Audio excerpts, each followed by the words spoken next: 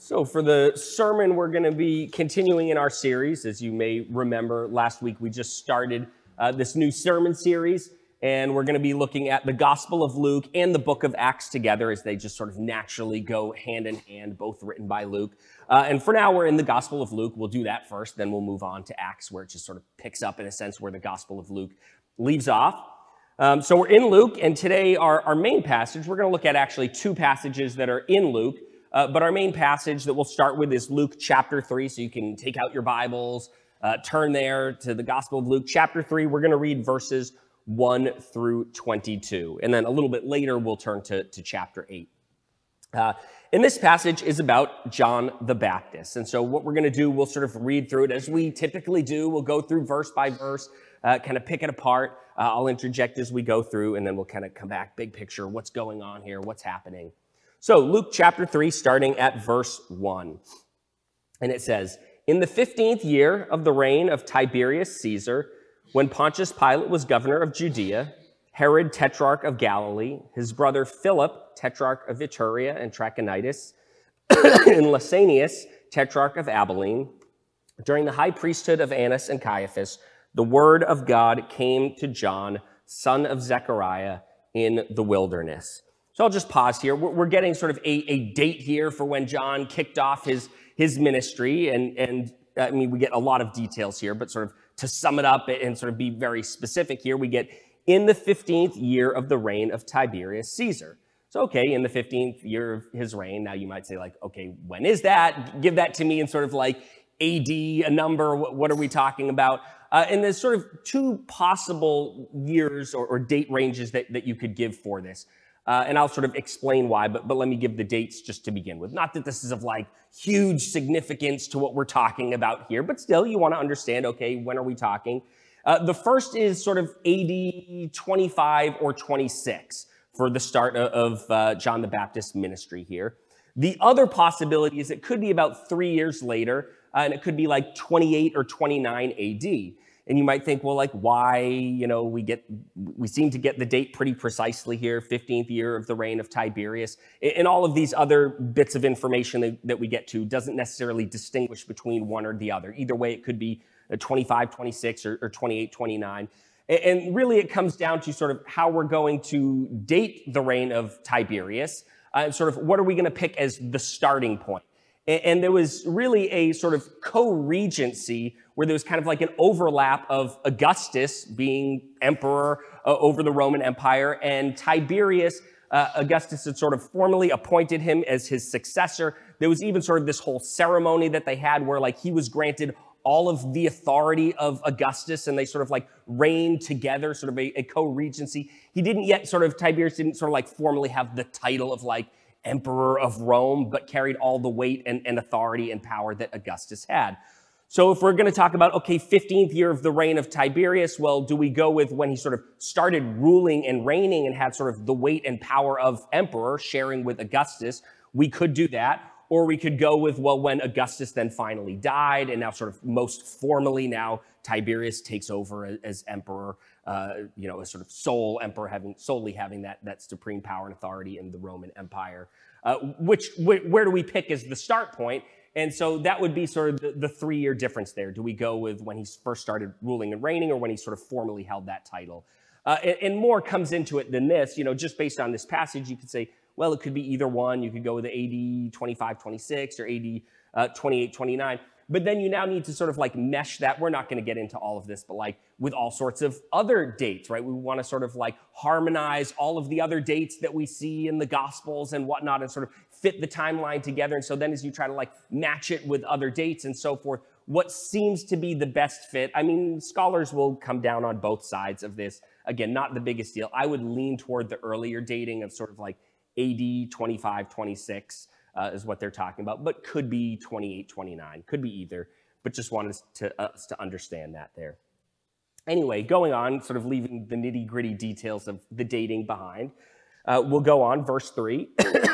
He went into all the country around the Jordan, preaching a baptism of repentance for the forgiveness of sins. So what is he doing? Of course, he's baptizing, but what is he calling people to? To repentant faith in the Lord. right? He's calling people to turn from their sins, turn, repent, right? Believe in the Lord, which sort of factually, sort of intellectually, yes, the Jewish people would have understood who God was and so forth. But that doesn't mean that they had real repentant faith, saving faith in the Lord. And so he's calling them to that repentant faith. And I want to be clear here, right? As we look at, understand sort of for John here, even though we're in the New Testament, he's still really ministering in effect under the old covenant era, right? Christ hasn't actually sort of revealed himself publicly, begun his ministry, established the new covenant. That hasn't yet taken place, even though we sort of think of, well, we're in Luke, we're in the New Testament. This is under the old covenant. I want us to understand that throughout all of Scripture, all of human history, right, salvation has been by grace alone, through faith alone. It's not like that's just with Jesus, but then, in the Old Testament, it was about obeying the law and so forth. No, it was never about works. Yes, they were given commandments to follow, and there was this whole legal system of the Old Covenant, but salvation has always, even way before Christ, under the Old Covenant, going all the way back to the beginning, salvation has been by grace alone, through faith alone. And what John is calling the people to is saving faith. Now, at this point, right, Christ hasn't begun his ministry. He's not expecting them to know all the details. And this isn't just for John's era, but think of like the whole of the Old Testament. What was sort of saving faith, repentant faith?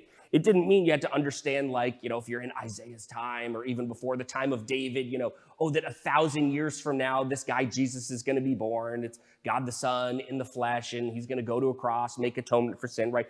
It's not like you had to know all of that, but rather if you were to look at in David's day, what's saving faith? Well, it's repentance. That's part of it, turning from your sin, turning toward the Lord, of course. But then it would also be believing in the Lord, trusting in God, believing in him, but also trusting in him for the forgiveness of sins. Understanding like, hey, I'm a sinner. I deserve judgment. I deserve wrath. But I'm just trusting in God for forgiveness. Even if, 1,000 years before Christ, you don't know how that's going to play out, all of the details, because that hadn't been necessarily fully revealed and so forth. And again, John's in this era, even though Christ is about to kick off his ministry. In fact, John's going to be the one to sort of point the way to him and is preparing the way. Nonetheless, this is under the old covenant era. And so what is he calling them to? He's calling them to saving faith, which is, again, at that era, right? It was to say, hey, turn from your sin, turn from your rebellion toward the Lord, toward God, right? They didn't have to understand all the specifics of Jesus, who was still yet to begin his ministry, but turn from your sin, your rebellion, give your life to the Lord and trust in him for the forgiveness of sins. And so that's what he's calling them to. He's calling them to, as it says, right? He's preaching a baptism of repentance for the forgiveness of sins. That is repentant faith that results in forgiveness of sins. And then baptism was just the sign, the outward sign of that repentant faith that people were coming to. So, reading on, so he's preparing the way at this point, and it even talks about this in our next verse. So I'll actually leave that till our next verse. Verse 4 goes on, as it is written in the book of the words of Isaiah the prophet, and this is quoting from Isaiah chapter 4, verses 3 through 5, right? As it is written in the book of the words of Isaiah the prophet, a voice of one calling in the wilderness. And this is about John the Baptist. He's that voice of one calling in the wilderness. Prepare the way for the Lord. That's what he's doing. He's preparing the way. Prepare the way for the Lord. Make straight paths for him. Every valley shall be filled in, every mountain and hill made low. The crooked roads shall become straight, the rough ways smooth, and all people will see God's salvation. Right? So here's John the Baptist. He's the fulfillment of this prophecy, the voice of one calling in the wilderness, and he is preparing the way for the Lord, right? And how is he preparing the way? Well, he's calling people to repentant faith, right? You sort of strayed from the Lord. You might think, hey, I'm a Jew. I believe the right facts, at least to a certain extent, about who God is and so forth, right? But he's saying, no, but you don't have a repentant heart. You're far from the Lord. Turn to him in repentant faith. Be forgiven and saved. He's leading people back to the Lord and preparing the way for the coming of Christ Jesus, the Messiah, who's about to begin his ministry, right? But then as we're going to see, not just is he preparing the way in that way, but as we read on, we're going to see that he actually specifically talks about the one who is to come after me and basically says, like, I'm nothing compared to the one who's coming after me. We'll save that for when we get there, but we see that he even explicitly talks about this and is preparing the way for Christ and is going to be pointing people to him. So reading on, verse 7, John said to the crowds coming out to be baptized by him, you brood of vipers. And I just want to pause here We get sort of more specific details in the Gospel of Matthew. Certainly there were crowds of all sorts of people who were coming, but here the crowd that comes to him at this moment that then he says, you brood of vipers, really he's addressing the you brood of vipers to the religious leaders who were amongst them. So the Pharisees, the Sadducees, they're specifically mentioned, and John says this specifically to them. That doesn't mean that there weren't others accompanying them who are a part of this crowd, but really this is addressed to the religious leaders. And so John says to them, you brood of vipers, who warned you to flee from the coming wrath? Produce fruit in keeping with repentance. Right? So what he's sort of saying here is, hey, you religious leaders, you put on a show. You might act like, oh, I'm really one who's faithful to the Lord. They might claim to like have repentant faith in the Lord and, oh, I'm living for him. And they can sort of like on the surface put up this little like facade of looking like, oh, I'm this wonderful upright person. But he's saying that's just sort of this facade, and underneath that, what's in your heart. And if you really get to know those people, you'll see their true colors. And he's saying their fruit, the way they're really living their lives under that sort of surface fake layer, right? They're not really producing the fruit in their lives that you would expect if they really had repentant faith. It's sort of like if you really had repentant faith in the Lord, then you'd be living in a new way, obediently, with him as your Lord. You'd be living faithfully for him. But he's saying, yet that's not what's present in your lives. If you don't have the natural fruit of repentant faith, well, then clearly you're not repentant. You don't have repentant faith. And then he goes on, and do not begin to say to yourselves, we have Abraham as our father, right? He understands sort of their natural thinking, these religious leaders. What are they going to say? What are they going to think? Well, like biologically, like we're descendants of Abraham. We have Abraham biologically as our father, so we're good with God. We're going to be okay. And basically John's saying, no, you're not going to be okay, right? Even though, yes, you have him biologically as your father. He goes on, right? We have Abraham as our father. For I tell you that out of these stones, God can raise up children for Abraham. Right? He's saying having Abraham biologically as your father, that doesn't really mean much at all. But having him, in a sense, as your spiritual father, just as Abraham believed the Lord and it was credited to him as righteousness, those who are his spiritual children, true children of Abraham, well, they have faith in the Lord, saving faith in him, right? And it's credited to them as righteousness, right? And so those are the spiritual children of Abraham. They're the ones who have faith. They're the ones who stand before God as righteous. And so that's what he's saying here. And he's hinting at that. Out of these stones, sort of from those that aren't biological children of Abraham, sort of overly emphatic here by referencing stones. But what he's saying is sort of out of those who aren't biologically children of Abraham, God is going to raise up true children of Abraham, spiritual children of Abraham, who are a people of faith as Abraham was and was counted righteous. And that would be people, certainly some from among the Jewish people who have saving faith in the Lord and are spiritual, also biological, but spiritual children of Abraham, but also a great many amongst the Gentiles who will turn to Christ and in saving faith and will be counted as spiritual children of Abraham, those who, like Abraham, have faith and it's counted to them as righteousness. And so he's saying that's what matters, not being a biological child of Abraham, but it's the true spiritual children of Abraham who have faith as he did, who will then stand before God as righteous in Christ's atoning work on the cross. So he goes on, right? For I tell you, out of these stones, God can raise up children for Abraham. He goes on, the axe is already at the root of the trees, and every tree that does not produce good fruit will be cut down and thrown into the fire. Right? What he's saying here, it's not like, suddenly this is like some works-based system, and if you don't produce good fruit, then you'll be cut down and thrown into the fire, imagery of judgment. That's not what he's saying, but it goes back to what he had said before about produce fruit in keeping with repentance, right? Those who have real saving faith, real repentant faith, will now, that natural result of that saving faith, repentant faith is going to make itself manifest, and you'll be living in a new way, producing good fruit. And so those that don't produce that good fruit, well, if you don't produce the natural fruit of repentant faith, well, then you must not have repentant faith, right?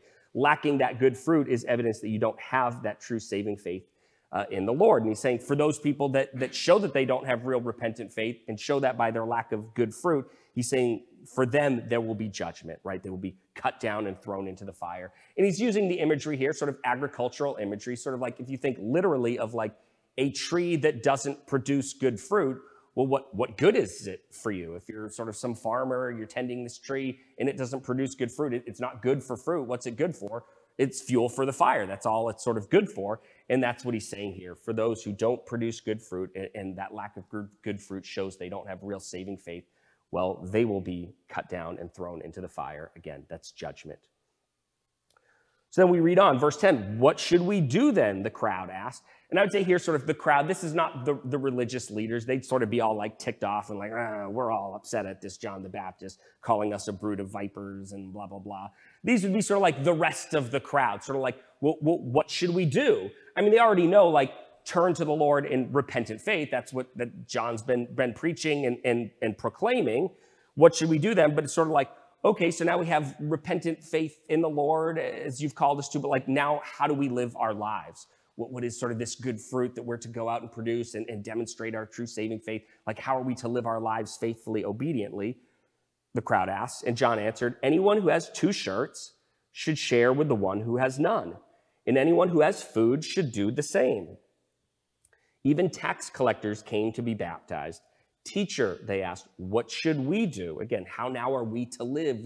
We've given our lives to the Lord. We've turned to him in repentant faith.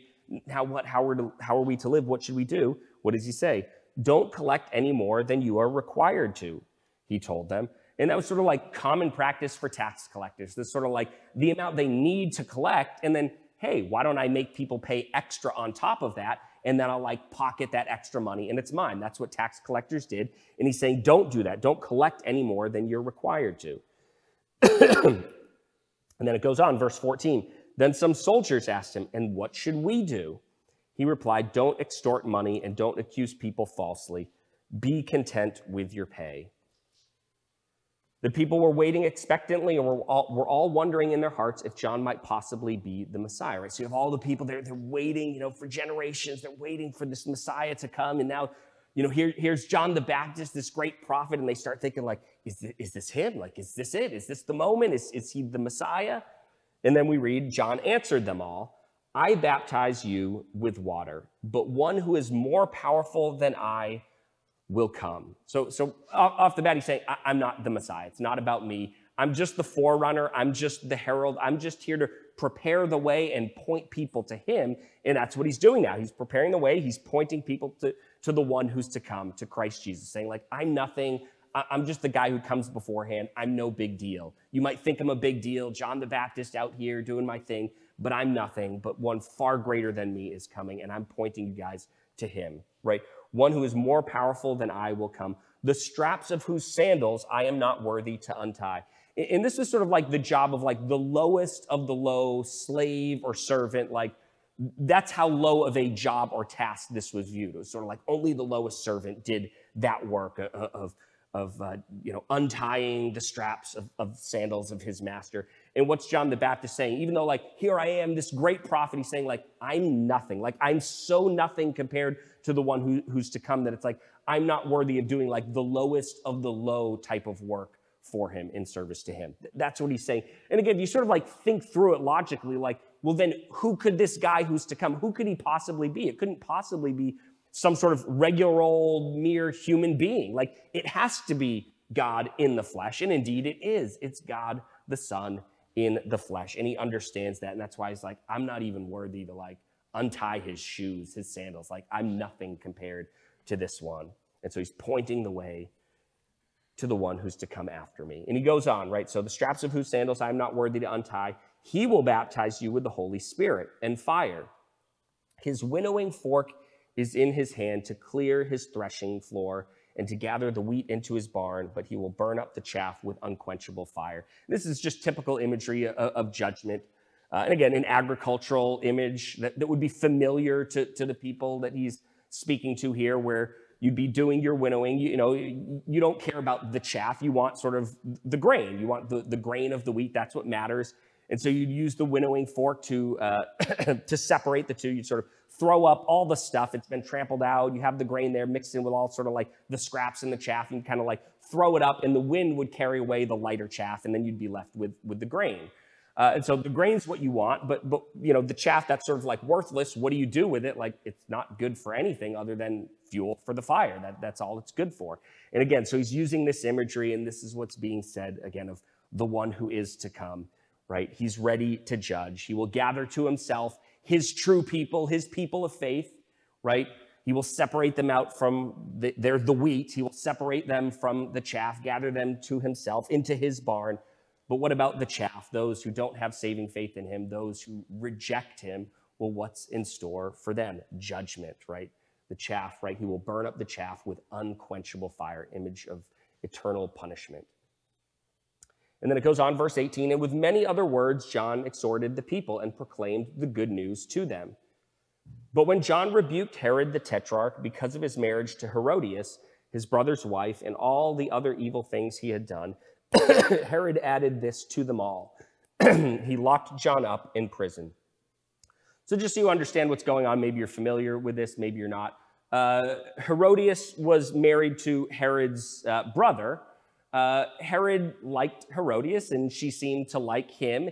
And so Herod talked her into divorcing her husband, which was Herod's brother, and then talked her into doing that, divorcing her husband, and then marrying him. And doing this too, marrying him while her former husband, Herod's brother, was still alive. And this was something explicitly forbidden in the Old Testament law and in Scripture, and John calls it out. He's like, hey, you're not supposed to do this. This is not okay. And because he calls it out, Herod says, yeah, I don't like people criticizing me, and I'm some person in power, so what am I going to do? I'm just going to throw you into prison, and he does. Just because John was speaking the truth and calling him out for this sin in his life. So then going on, verse 21, when all the people were being baptized, Jesus was baptized too. So now we get the baptism of Jesus by John the Baptist. When all the people were baptized, Jesus was baptized too. And as he was praying, heaven was opened and the Holy Spirit descended on him in bodily form like a dove. And a voice came from heaven, "You are my son, whom I love. With you I am well pleased." So just looking at this and looking at sort of the ministry of John the Baptist, kind of looking at this passage as a whole, what's it all about? We're basically told even up front, right? A voice of one calling in the wilderness, prepare the way for the Lord, right? This is his whole role, to be that forerunner, that herald before the Messiah, before Christ Jesus, to prepare the way, prepare people's hearts for the coming of the Lord, already calling them to repentant faith, right? It's to prepare the way and point people to Jesus, to the one who is to come after him. Point people to Jesus, and he's already doing that, right? As he says, I baptize you with water, but one who is more powerful than I will come, the straps of whose sandals I am not worthy to untie. He will baptize you with the Holy Spirit and fire. His winnowing fork is in his hand to clear his threshing floor and to gather the wheat into his barn, but he will burn up the chaff with unquenchable fire, right? He's already pointing people to Jesus, saying, it's not about me. You think like I'm this big deal here out in the wilderness, but I'm nothing compared to the one who's to come. I'm really just about pointing people to him, preparing the way, getting people ready for him.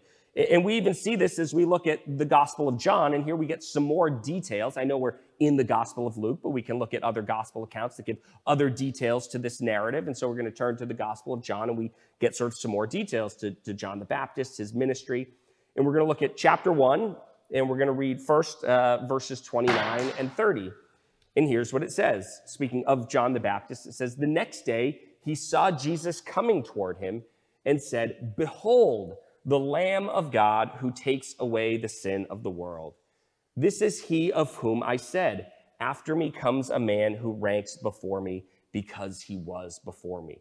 Right? So you can even think of like John the Baptist pointing people to Jesus. You can almost sort of like imagine he's like literally pointing, like, hey, he's hanging out here. People are coming to him, crowds, they're listening to him preach. And then all of a sudden it's like, look, that guy, behold, the Lamb of God, that's him right over there. Behold, the Lamb of God who takes away the sin of the world. And then it's sort of like, I've been telling you about this guy. This is he of whom I said, after me comes a man who ranks before me because he was before me. Again, even they're like hinting at the identity of this person. He's saying, for this person, even though he comes after me, his ministry comes after mine, he was even born just after me, yet even though, he's after me, yet he ranks before me. indeed, why? Well, because he was before me. Well, like, explain that to me. How is he before you if he was born after? His ministry comes after. He's saying, because indeed, he's God the Son in the flesh. He's the eternal God. He's before me, infinitely before me, and ranks before me immeasurably, infinitely before me and above me, is what he's saying.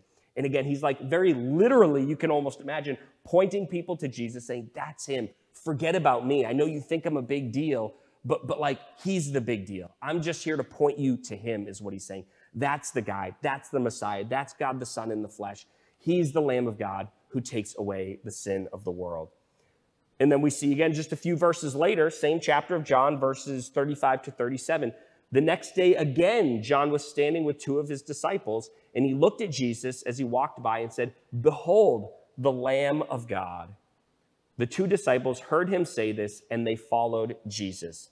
Again, you can sort of imagine, it's sort of like John again, he sees him walking by. You can imagine him sort of literally pointing like, it's that guy. Hey, you guys have been sort of listening to my teaching. You're sort of followers of mine. Like, forget about me. He's the guy. He's the Lamb of God who takes away the sin of the world. He's the Messiah. Don't follow me anymore. Go follow him. And they do. The two disciples heard him say this, and they followed Jesus. This is the role of John the Baptist through and through. It's to point people to Jesus. Sort of like, forget about me. I'm just preparing the way. I'm just pointing you to the real deal. And now the real deal is here. The Messiah is here. God the Son in the flesh, here to die on a cross, make atonement for our sin, right? Go follow him. He's the one that it's all about. He's pointing people to Jesus.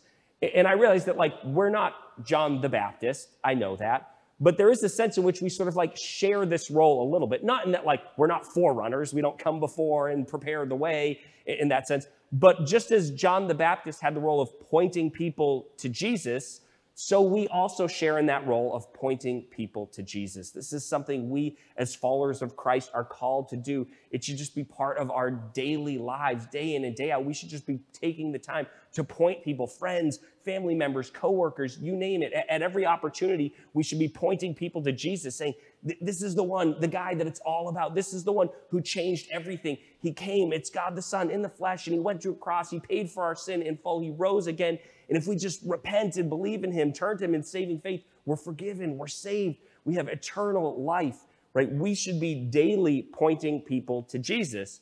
But I think if we're honest, if you think not just like New Hope Chapel, but like the American church at large, all across the country, we aspire to do that. Like, we love the idea of that. You know, if we hear stories of people who are out there like telling people about Jesus, we're all like, rah, rah, that's awesome, that's excellent. But then when it comes to like doing it in our personal lives, it's sort of like, you know, I love when everyone else does that because that's great. But when I have to like get outside of my comfort zone and start like telling people about Jesus, and I don't know how they're going to respond. Are they going to respond favorably? Are they going to get all upset with me? And then I'm going to have this like heated argument. How's it going to go? I don't want to rock the boat with my friends or whatever. And so all too often, and we have all these excuses and we fail to do it. We fail to point people to Jesus. We love the idea of it, but when it comes time to actually do it, so often we just fail in that regard and don't do it.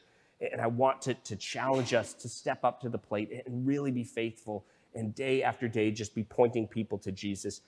And I want to speak to the reality that as we do this, we're going to get different responses. That's just the reality. And in fact, Jesus talks about this. We're going to now turn to our next passage. And this is Luke chapter 8, so you can turn there, verses 4 through 15. And here we get the parable of the sower. And I'll sort of like give, I guess, a sort of quick summation of it. I'm not going to explain like every detail. We'll get to it, and Jesus himself gives an explanation of it, so we'll get there. But in a nutshell, what's going on here is Jesus, in effect, actually really most centrally is talking about himself and what he's doing. And he uses this imagery of a farmer going out and sowing seed. And he uses typical seed sowing practices in Palestine and in that region, in the region of Israel, and in that day and age. And the typical practice, like we might think of, I'm not an expert in like modern day sowing, but as I sort of think of like typical sowing today, you'd like plow the ground and then you like put your seeds in there and then you like cover it back over. Maybe that's right. I'm not an expert farmer or gardener or anything. But the practice in Israel back then was you actually sowed your seed first. You just sort of scattered it, and you kind of scattered it abroad everywhere. And then what you did after that was then you plowed the ground, and you sort of plowed the seed into the soil. And that was typical sowing practice. And again, this would have been familiar to people. This is an image that those he's speaking to would have very much understood. And as he talks about this, he's again talking about first and foremost himself, but then by extension also his followers who will do the same thing after him as well. And so it does apply to us. I'll speak to that. But what he's saying is, hey, I'm this farmer in this parable that he gives who's out there sowing seed. And what's the seed that I'm sowing? Well, it's the gospel message. This is what Jesus is talking about his ministry. I'm going about, I'm telling people all about myself, proclaiming the truth of the gospel, sowing this seed of the gospel message everywhere. And he says, but people are going to respond in different ways. And so, again, he speaks to in the sowing, well, the seed, it falls on different soils.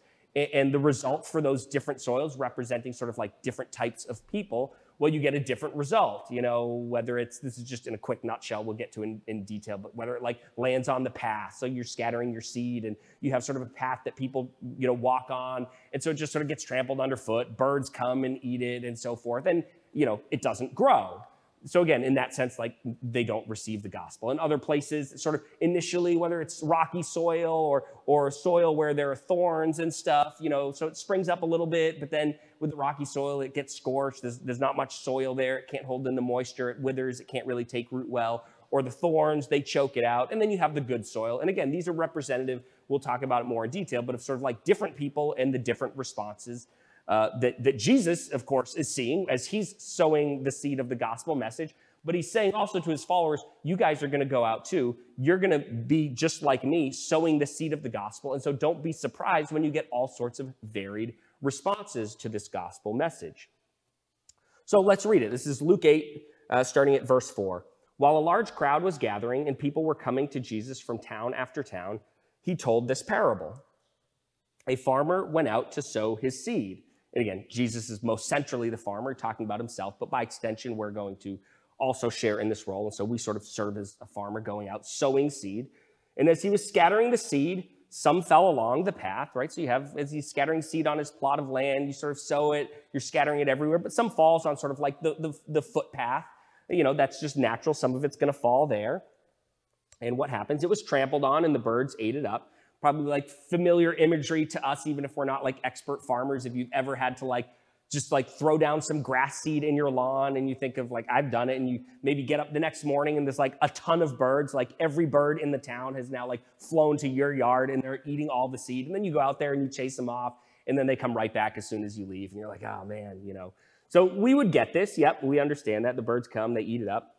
So that's the path, but then some falls on other areas too, right? Verse 6, some fell on rocky ground.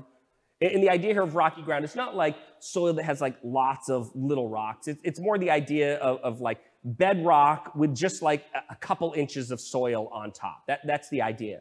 So you scatter some seed, on that ground, and it comes up at first, right? That's what happens. Some fell on rocky ground, and when it came up, the plants withered because they had no moisture. So it sprouts just fine, it comes up, but then there's not much soil to hold in the moisture. It can't really get its roots down deep. The sun scorches it, it dies, it withers. That's the reality. That happens. Again, something that would be familiar to farmers in his day and age. And then we go on, verse 7. Other seed fell among thorns, which grew up with it and choked the plants, right? That's a reality. You can be sowing seed and some thorns get in there and they grow up and they choke out the plants, and that can happen too. And then we get verse 8. Still other seed fell on good soil. It came up and yielded a crop 100 times more than was sown. When he said this, he called out, whoever has ears to hear, let them hear. His disciples asked him what this parable meant. He said, the knowledge of the secrets of the kingdom of God has been given to you. But to others I speak in parables, so that though seeing, they may not see, though hearing, they may not understand. This is the meaning of the parable. The seed is the word of God, right? So the seed's the gospel message, right? And Jesus and then his followers who follow in his footsteps are sowing the seed, proclaiming the gospel message. And then he goes on, those along the path are the ones who hear, and then the devil comes and takes away the word from their hearts so that they may not believe and be saved, right? So in a nutshell, you're going to have some people where, you sow that seed of the gospel, you proclaim that gospel message, but it's just sort of taken away from them. The devil comes, takes it away, right? They just sort of reject it right up front, no thanks, don't want to hear it. They might be polite about it. Most people, in our day and age today would probably be polite about it, but it's sort of yeah, not for me, don't want to hear about it, no thanks. This sort of just this like immediate rejection of it. That's one of the possible responses. Again, that's what Jesus is saying here in this parable.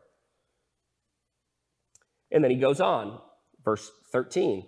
Those on the rocky ground are the ones who receive the word with joy when they hear it, but they have no root. They believe for a while, but in the time of testing, they fall away. This is sort of representing those who, I would say, they sort of seem to receive the gospel. It's not that they've really heard the gospel and now they truly turn to the Lord in saving faith and then fall away. That's not the reality. Once we turn to the Lord truly in saving faith, right, we will persevere to the very end. But these are people who sort of seem to receive it. They hear the message. It's like, okay, that sounds all great and wonderful. Think of in Jesus' day and age, how many people were following massive crowds who followed him everywhere he went. And yet then suddenly, that he's arrested, people turn on him. And what does he have? Like a handful of followers. And that's it. I mean, even Peter's sort of like denying knowing him to save his own life. Like boatloads of people who've they were sort of there for the Jesus show while he's doing his miracles, teaching certain things. Ooh, this is exciting. But then ultimately they fall away as he's arrested and so forth. So that's sort of the idea. You can have people who they hear the gospel message. They maybe seem to have faith in the Lord. Maybe they believe sort of the right things about Jesus, but do they really have that repentant heart that's a part of true saving faith? No. And then ultimately, as time goes by and trials come and so forth, they ultimately fall away, showing that they never really had saving faith in the Lord. And that's what's represented here by that rocky soil. It sort of sprouts up. It seems like, oh, it took root, but not really, right? That's the imagery there. And then he goes on. Verse 14, the seed that fell among the thorns stands for those who hear, but as they go on their way, they are choked by life's worries, riches, and pleasures, and they do not mature. Not that mature is like a bad translation, but I think it gives a little bit of the wrong idea. You could easily misunderstand this.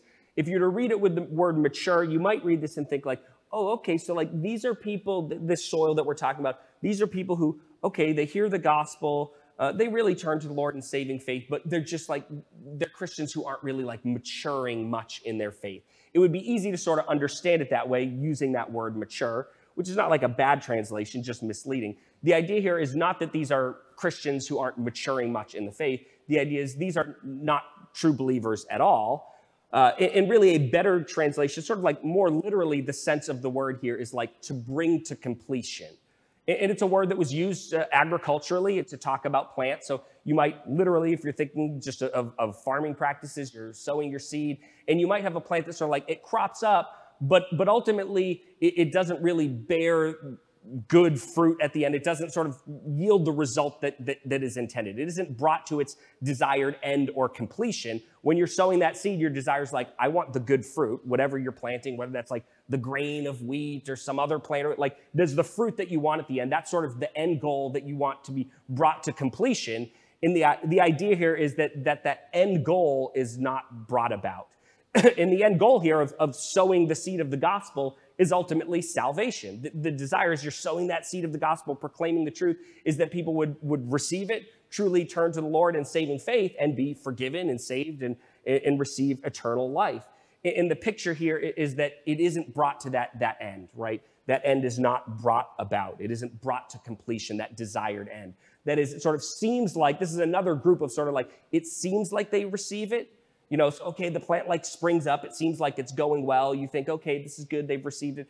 But then ultimately, again, you have those thorns that sort of come in and choke it out. And the idea is they seem to have saving faith in the Lord. But then things like, as it describes, riches and pleasures sort of come in and prevent effectively from that end result, desired end result from taking place. The idea is sort of like they seem to have saving faith, but then they show their true colors and reveal that like Christ isn't really their Lord. They're not really living for him. Their real heart's desires for worldly pleasures and riches, and they're just consumed by these things. That's really what's Lord of their lives, and not really the Lord himself. And so again, you realize that desired end result of salvation, that desired end result of sowing the seed, it isn't brought to completion. It seemed like it was on its way, but then you realize, nope, they never really had saving faith at all.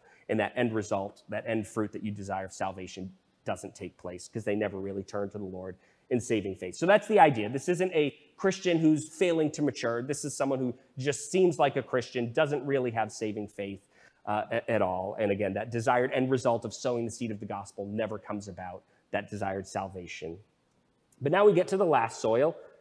Verse 15, but the seed on good soil stands for those with a noble and good heart who hear the word, retain it, and by persevering, produce a crop. So now we have the good soil, and this is representative of those who hear the gospel, truly receive it, truly turn to the Lord in saving faith, and truly are forgiven. They're saved. They have eternal life. Again, that end result truly does come about. That desired end of salvation comes about for them because they truly have saving faith in the Lord. So again, big picture, what are we talking about here? We have Jesus saying, as you sow that seed of the gospel, as he was doing that, as we join him in that, you're going to get different responses. And the truth is, we shouldn't be discouraged by it. It's not like Jesus said, too many are the bad soils that I don't want. I'll just sort of, why bother? Why go keep sowing the seed of the gospel everywhere? No, we're to persevere in that. We got to understand people are going to respond differently. As we go out there, we point people to Jesus. We sow the seed of the gospel. Some people are going to immediately reject it. That's talked about here. That's a reality. There'll be some people who truly receive it and truly turn to the Lord in saving faith, and we can celebrate that, rejoice in that. Then there'll be others as well who maybe seem to receive it, but then as time goes by, it becomes clear they fall away, it becomes clear they don't really have saving faith, repentant faith in the Lord. But ultimately, that's sort of like above our pay grade. Our job as followers of Christ is just to sow the seed of the gospel. We sow it indiscriminately. We sow it everywhere. Some goes on the good soil, some goes on the thorny soil, some goes on the rocky soil, some goes on the path. We sow it indiscriminately everywhere. We're just to go about our lives and at every opportunity be proclaiming the truth of the gospel, sowing that seed of the gospel, saying, ultimately the results, that's above my pay grade. That's up to the Lord. He's sovereign. He's in control of that. And I can't let that deter me just thinking so many people, are one of the bad soils. So rarely does someone truly receive it. We can't worry about that. We just need to say, I need to do my part. I need to sow that seed of the gospel faithfully everywhere, all over the place, and just leave the results up to the Lord. So thinking big picture, sort of our sermon, what's our application? What's our takeaway? I want us to follow the lead of John the Baptist. He faithfully pointed people to Christ. And I want us to do the same thing. I want us to get out there in the world. I know it's not always easy in our day and age, in our culture, but I want us to get out into the world and faithfully point people to Christ. I want us to be out there, as we talked about, sowing that seed of the gospel, spreading it everywhere, abroad at every opportunity, day after day, telling anyone, everyone, all about Jesus. And again, leaving the results up to the Lord. And if we're faithful in doing that, we're going to get all the different results. Yep, some people are going to say no right away. But there will be some people who, as you share with them, will truly turn to the Lord in saving faith. And that should just cause us to give us all the more drive and enthusiasm of saying, I need to get out there. People's lives can and will be changed. If I'm out there faithfully telling people about Jesus, eventually some people will truly receive the gospel. They will truly turn to the Lord in saving faith and be forgiven and saved and receive eternal life. And that should drive us all the more to be out there faithfully doing it. So that's sort of generally our application. Point people to Jesus, go out there, sow the seed of the gospel message everywhere you go. But I want to give us a very specific challenge, and it's this. I want for each and every one of us to share the gospel with at least one person who isn't already a Christian. I know it would be easy to just go up to some brother or sister in Christ and be like, I know you know the gospel. Let me share that with you. That doesn't count. I mean, you can do that, but someone who's not a Christian, or at least as far as you know is not a Christian, share the gospel with at least one person. I mean, if you want to go above and beyond, do 2, do 3, do 4, whatever, but at least one person. Get out there, share with somebody. Maybe it's a friend, and maybe God's just been putting that person on your heart, and it's like, I know I need to share, but I'm just uncomfortable about it. Let this be the week. Say, this week, I've got my challenge. I'm going to go. I'm going to do it. Maybe it's a coworker, and you just know, like, I know where they are. I know they're sort of like searching spiritually. They're not a Christian, though, and I need to go. That's the person God's putting on my heart. I just need to go and share about Christ with that person. Go do it. I mean, it could be like a random person. You just like bump into them out at like Walmart or Target or wherever, and you spark up a conversation. It's sort of like, hey, I like talking about Jesus. That's what I do. He's what my life is all about. And I'm just going to share with you. By all means, do it. But share with at least one person this week. And my hope is it doesn't just end with this week, but then like continue with that momentum and do it week after week after week. And if we really do it, if we're faithful in that, yeah, I know plenty of people will say no thanks and they'll pass, but there will be people who'll say, man, tell me more. Nobody's ever really shared this with me. I've never really understood like what Christianity is all about. And maybe you have opportunity to like explain it a little further, invite them to church. And there will be people who will come to faith in Christ and be saved. And so I just want to challenge us. Let's be faithful in this. And if we do, God's going to do a great work and build his church, his kingdom for his glory. Amen. And let's pray. Lord God, thank you for the example of John the Baptist here, just faithfully preparing the way for you, Lord Jesus, faithfully pointing people to you. And not that we're John the Baptist or in exactly the same role as a forerunner, we're not, but we do still share in a sense in his role. We are called to point people to you, just as he pointed people to you, Lord Jesus. And I pray that you would just give us a faithfulness in that regard. Just day after day, may we take advantage of every opportunity to be pointing others, family, friends, neighbors, just random people we bump into, just pointing them to you. May we sow the seed of the gospel, just as you faithfully did, Lord Jesus, all throughout your ministry. And as you call your followers to do, may we get out there and just faithfully sow the seed of the gospel indiscriminately, everywhere, at every opportunity, knowing that eventually, sometimes, that seed will fall on good soil and people will respond with repentant faith and be forgiven and saved, receive eternal life. May we just carry out our role faithfully of sowing that seed of the gospel. May we hear the challenge, just even to pick one person, do it once this week. And I pray that we would just continue with that too, that we'd be faithful in this and that then you would work through it and build your kingdom for your glory. In Christ's name, amen.